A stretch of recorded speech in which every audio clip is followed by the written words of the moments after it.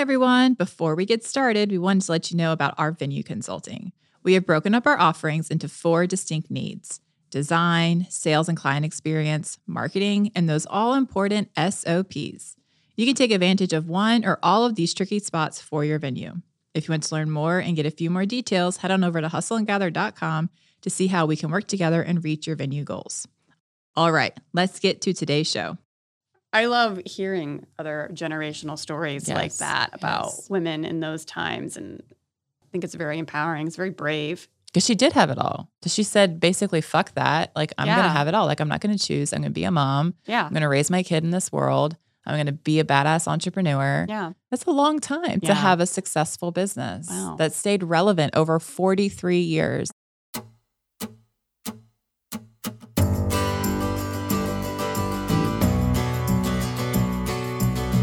Welcome to Hustle and Gather, a podcast about inspiring the everyday entrepreneur to take the leap. I'm Courtney. And I'm Dana. And we're 2 sisters who have started multiple businesses together. And yes, it's as messy as you think. We know that starting a business isn't easy. We've done it 4 times. And on this show, we talk about the ups and downs of the hustle and the reward at the end of the journey. And we love helping small businesses succeed, whether that is through our venue consulting, speaking, team training. We love to motivate others to take that big leap. Or you could just use our misadventures to normalize the crazy that is being an entrepreneur, because every entrepreneur makes mistakes. But we like to call those unsuccessful attempts around here. And we know it's just part of the process. And today we're talking just the 2 of us about last week's episode with Judy Pickett and Hilaire Pickett Martin, founders of Design Line Signature, a Raleigh, North Carolina-based interior design firm.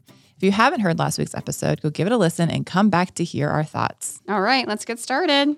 I love talking to a mother-daughter duo. That's fun. I hope I'm like that good of a friend as my daughter. I know. They seem very close. They do seem very close. They didn't have any like mom-daughter drama. No. Yeah.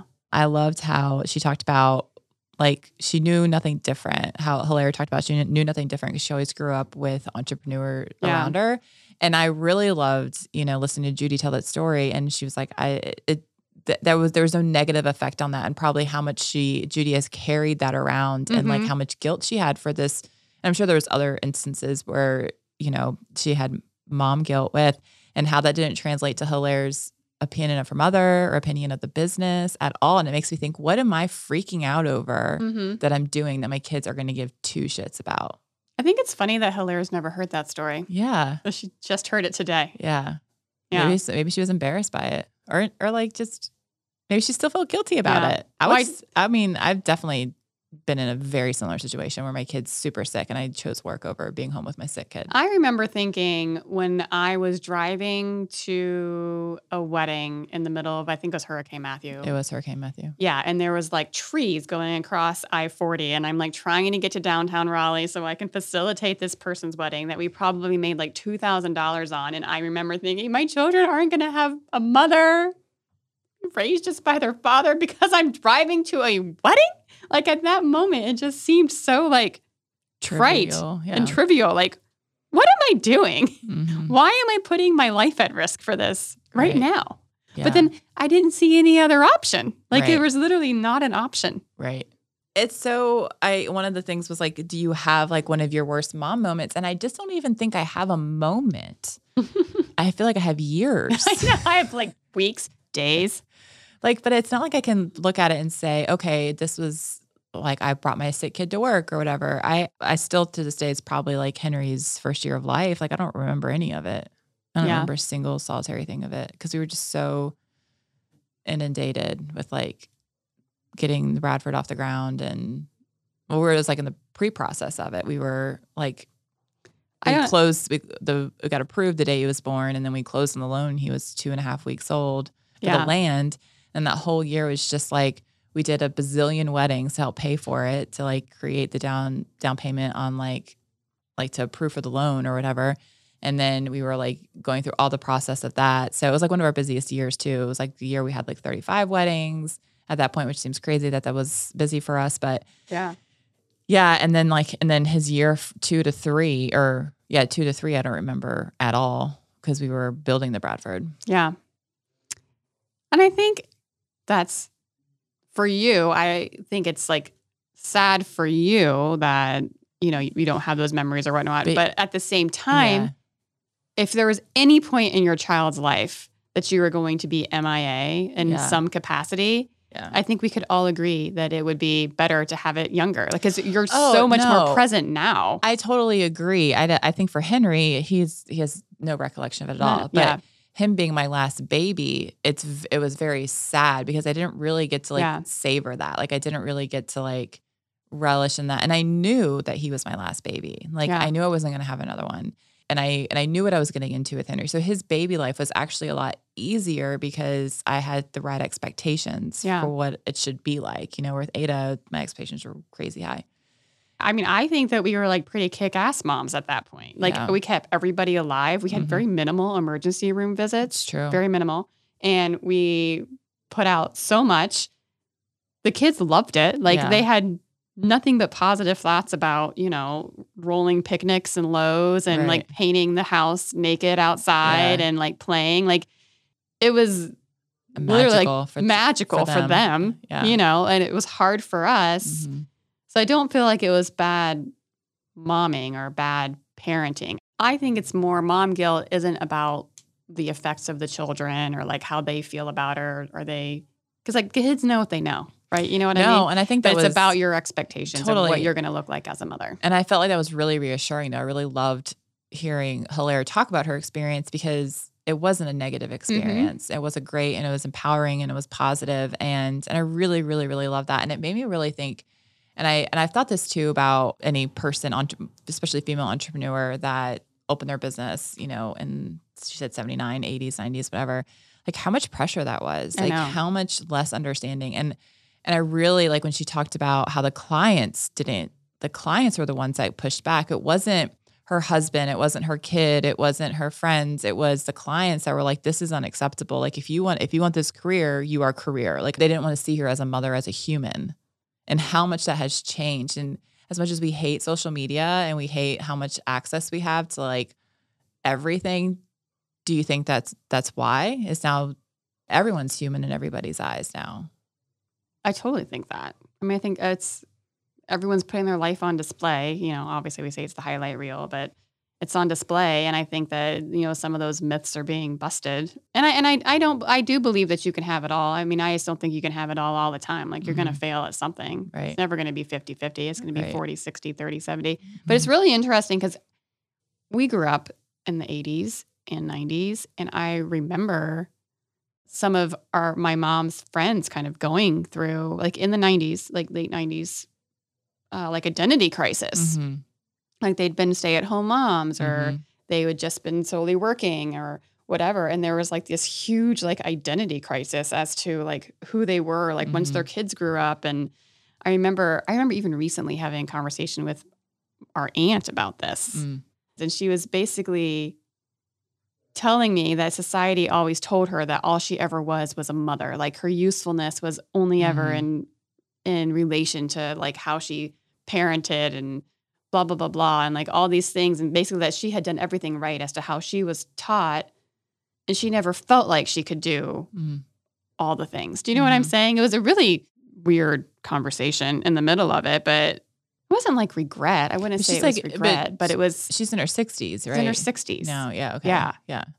Yeah, no, but I think that's very true. And I think there's a lot of truth to that. I think, and I still think that there's going to be a huge women our age when they're in their 50s and 60s are going to go through identity crisis because I think that now to be a mom, like we joke, I won mom of the year for like, you know, being a terrible mother or making mistakes or whatever. But there is also this society of super moms who do all the things. I don't understand them. They celebrate all the holidays. They're the soccer mom. They're the room mom. And to me, when those women have kids that are no longer in their house, like who are they? Because they have built their entire life around their children. And I'm not saying it's wrong. I'm just saying I think that there is going to still be that same situation because I think that there are some people who, when they start a phase of their life, they give it 150, 200%, you know, and they throw themselves into it. And I think that a lot of times it's either because they had an amazing mother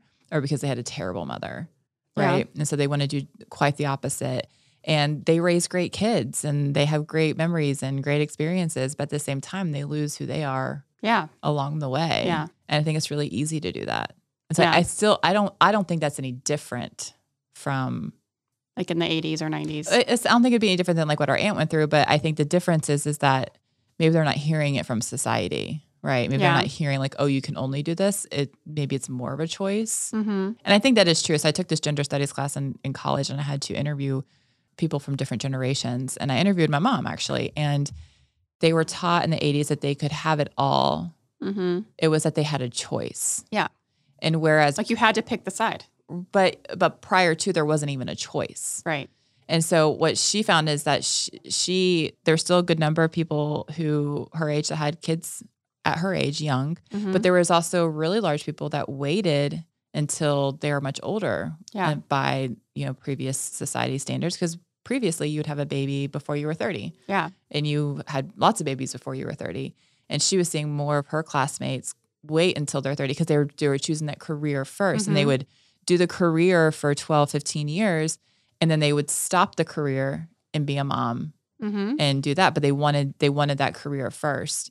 But it wasn't that, like, no one said you could have it all. They just said, but now you have a choice whether you want to be a parent or you want to be a career person. And she's like, and there was always these people that tried to have it all and they just got chastised, like any like celebrity or whatever, right? They were just always got pushed back on because there's no way. Like, they're like, oh, there's no way you could do that. Which is interesting because not like fathers ever went through that. Yeah, I know. Like, you could be a father and have a career. Like, pick one. What? I love hearing other generational stories like that about women in those times. And I think it's very empowering. It's very brave. Because she did have it all. She did. Yeah. So she said, basically, fuck that. Like, I'm going to have it all. Like, I'm not going to choose. I'm going to be a mom. Yeah. I'm going to raise my kid in this world. I'm going to be a badass entrepreneur. Yeah. Think about it. How old is that business? It started in 79. What is that? That's 40 years. 43 years. 43. That's a long time. That's a long time to have a successful business that stayed relevant over 43 years. Are we going to be in business in like 30 years? That's another podcast question. But wow. Can't even imagine, honestly. What do you think? Let's kind of segue into that. Like, what do you think made her so successful? One, she's so calm. So calm. Yeah, she seems very unflappable. Yeah. And even when you asked for the oh shit moment, I'm sure there actually were moments, but to her, maybe it wasn't an oh shit moment. She was like, we can solve this. It's fine, because she was so calm. Yeah, absolutely. Maybe you don't have oh shit moments if you're like total zen. I do think, though, when you've been in business for that long, and I'm sure there were like moments that it was like dicey and lean and hard, that you can look back and think that they're really, even though it felt like a low at that time, like all things are working together to get you to where you're at. Right. Like, I can look back on some aspects of our business that felt like oh shit moments at the time, but then were like the biggest blessing. Like, thank God the universe pointed us in that direction, because we would have made a bad decision. Right. So maybe it's just when you look back at a 40+ year career, it's like, all right, well, then obviously you're still here. Your business is still successful. So nothing could have been that detrimental. Right. We've failed at some things, and it's just not that scary anymore. No, it's not. Yeah. No. And I think we say that, but we haven't failed miserably. We haven't failed with large amounts of finances. Right. So that to me is a scary fail. It's the financial part. We have failed financially in some ways, certainly. We have made bad decisions financially. We have made bad business decisions. Absolutely. We have invested money in the wrong things, certainly, but it hasn't been like detrimental. Yeah. Financially detrimental. Yeah. Like, we haven't failed that hard. Yeah. I mean, I think you still have to, you can't go in on something and not use your common sense. Like, I think we're very full of common sense, but to be able to try something, to be able to risk something, to be able to have the confidence to be able to like take that step, I think is key, because that's the only way that you have huge successes. Right. And I loved how she said that she kind of started, they were in different lanes, and it was this very small lane because social media and marketing wasn't a thing for her, and it became a very, very wide part of her company. Like, how valuable. How much she allowed herself, and how much she allowed her to grow. I love that too. Yeah, because can you imagine? I think a lot with mother-daughter relationships, I would assume that the mom would kind of take over that overpowering. I'm the mom. Listen to me, I mean, totally. Like, I've been doing this for 30 years. Who the hell are you? Like, listen to what I have to say. Yeah, and like for her to be able to really trust and respect her enough to say, like, here's my opinion, but I ultimately trust you to make the right choices here. And I don't know. I think that speaks volumes to the relationship. Yeah. I think it's also really helpful to walk into a partnership in a healthy business. Oh, yeah, Like if true. you're That's true. already Yeah. like in a healthy spot, I Right. think that it, Well, it's automatic respect too. I mean, I'm sure Hilaire Yeah. had automatic respect for her mother, saying like, "Oh my God, you've grown this thing, Yeah. and it's right, amazing." right. Being in an unhealthy, like having that stress on Yeah. top of like having the family dynamic and Yeah, it's all of too those much. things, it's a lot. Yeah, I thought it was interesting that her friend had to point it out to her. I know. Yeah. Like it wasn't even a thing. I thought for sure she was going to say she went to school for interior design. I know and the way she was followed talking in about her when she mom's was a footsteps. kid. Yeah, no. Yeah. I love how like readily when I said, "Did you ever rebel against it?" Judy was like, "Absolutely. Yes, she did." Because all the kids do. I know. They So I just remember do. thinking that. I remember thinking like, I don't ever want to be like I don't want to do what you do. No, and I even down to the fact like I always think about like when Ada or Henry gets married out there, everyone's like, "I'm thinking of marry at the Bradford," and I was like, "Absolutely not. We're gonna go elope. Mm-hmm. Like we're not getting married in this industry. That's right. We're not. I'm not doing it." That's right. And they're like, "Is that what they want?" I don't know. It's what they want. But we're going to Hawaii. That's what we're doing. That's right. Yeah, I think there is something about that. That's just like you just get tired of, I don't know, you just want to think outside the box. I don't know.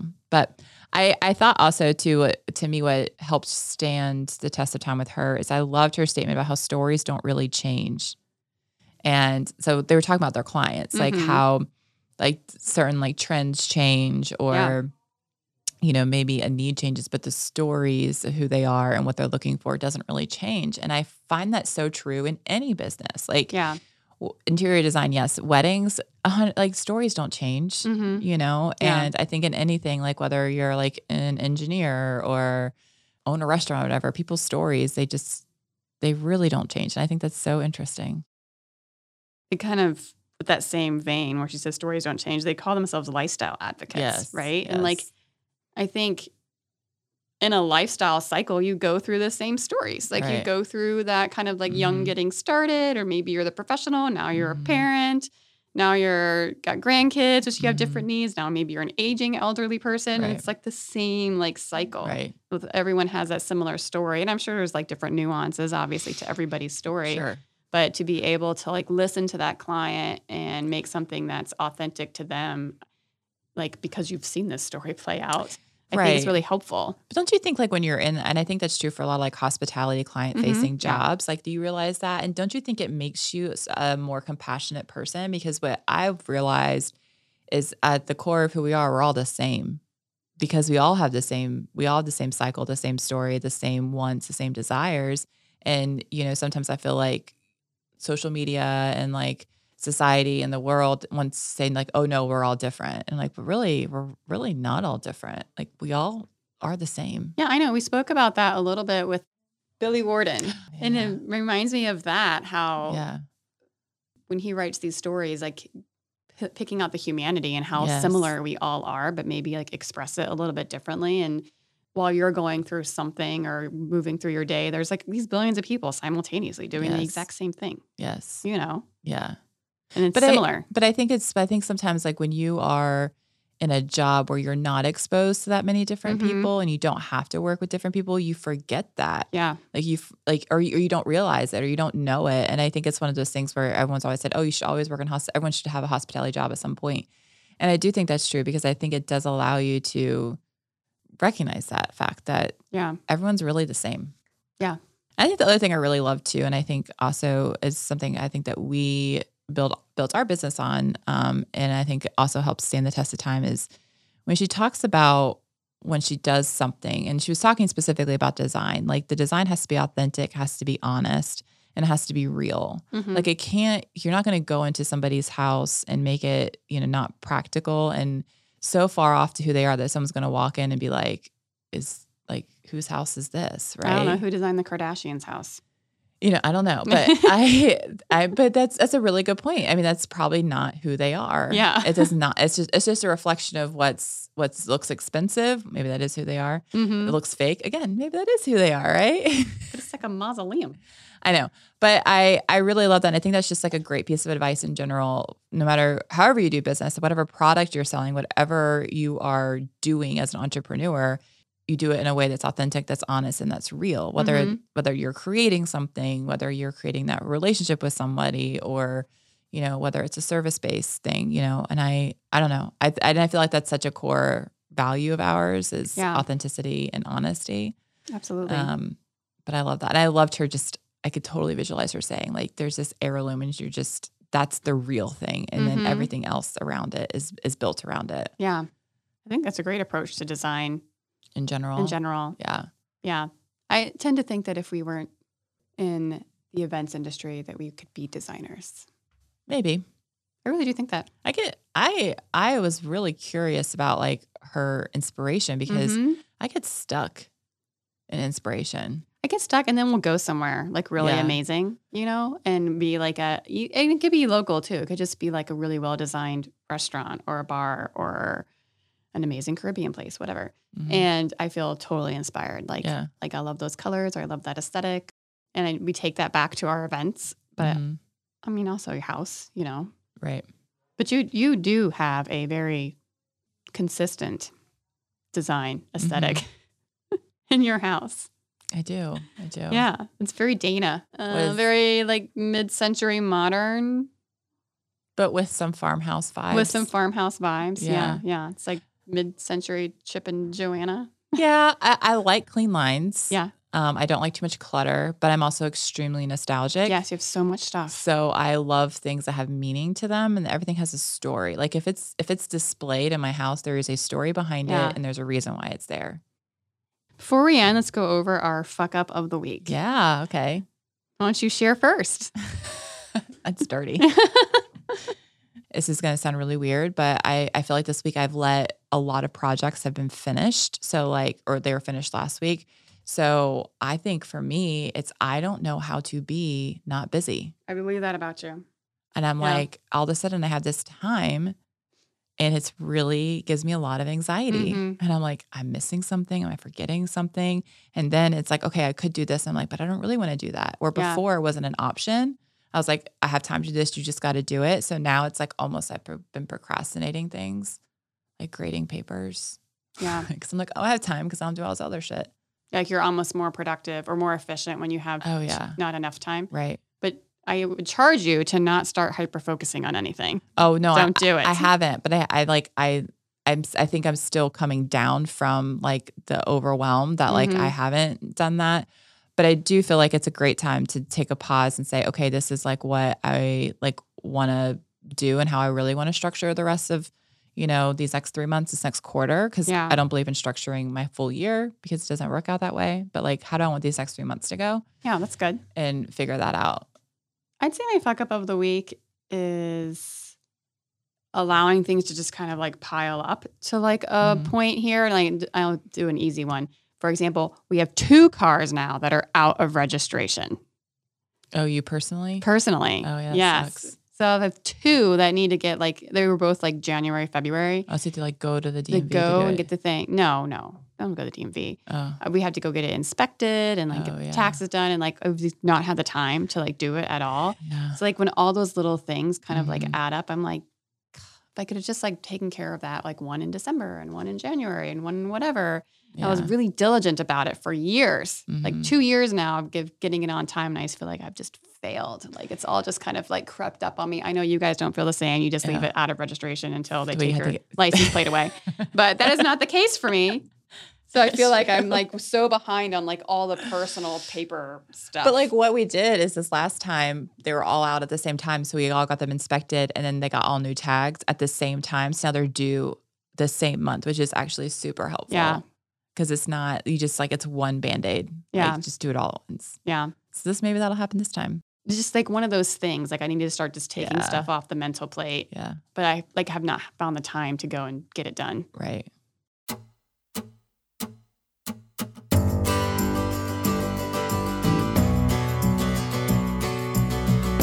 Thanks everyone for gathering with us today to talk about The Hustle. For our episode with Judy and Hilaire, we are drinking a peach margarita. We hope you'll get the chance to make it this week, and cheers to releasing that mom guilt. To learn more and connect with Judy and Hilaire, you can find Design Line Signature on Instagram at Design Line Signature. You can also see their work and learn more by visiting their website, designlinesltd.com. And to learn more about our hustles, visit us on the gram at C&D Events, at the Bradford NC, and at Hustle and Gather.